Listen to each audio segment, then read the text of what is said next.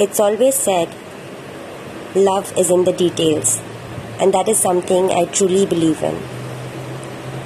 Today I was out shopping with my aunt and uncle, my mother and my cousin, and it's Eid time in every part of the world, and the Muslims are fasting, and Eid is on the 16th, so it's a big festival for them.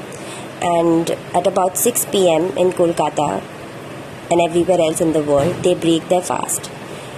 Now, at New Market here in Kolkata, I saw a couple of fruit vendors organizing these plates of fruits. There were about 7 things in the plate to eat. And there was a little adult of about 10 who was helping them organize this, and with great efficiency. I asked him, "Do you go to school?" And he just said no. And I didn't have the heart to ask him another word. This is what I felt.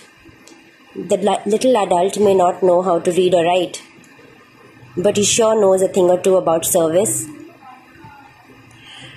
and feeding people.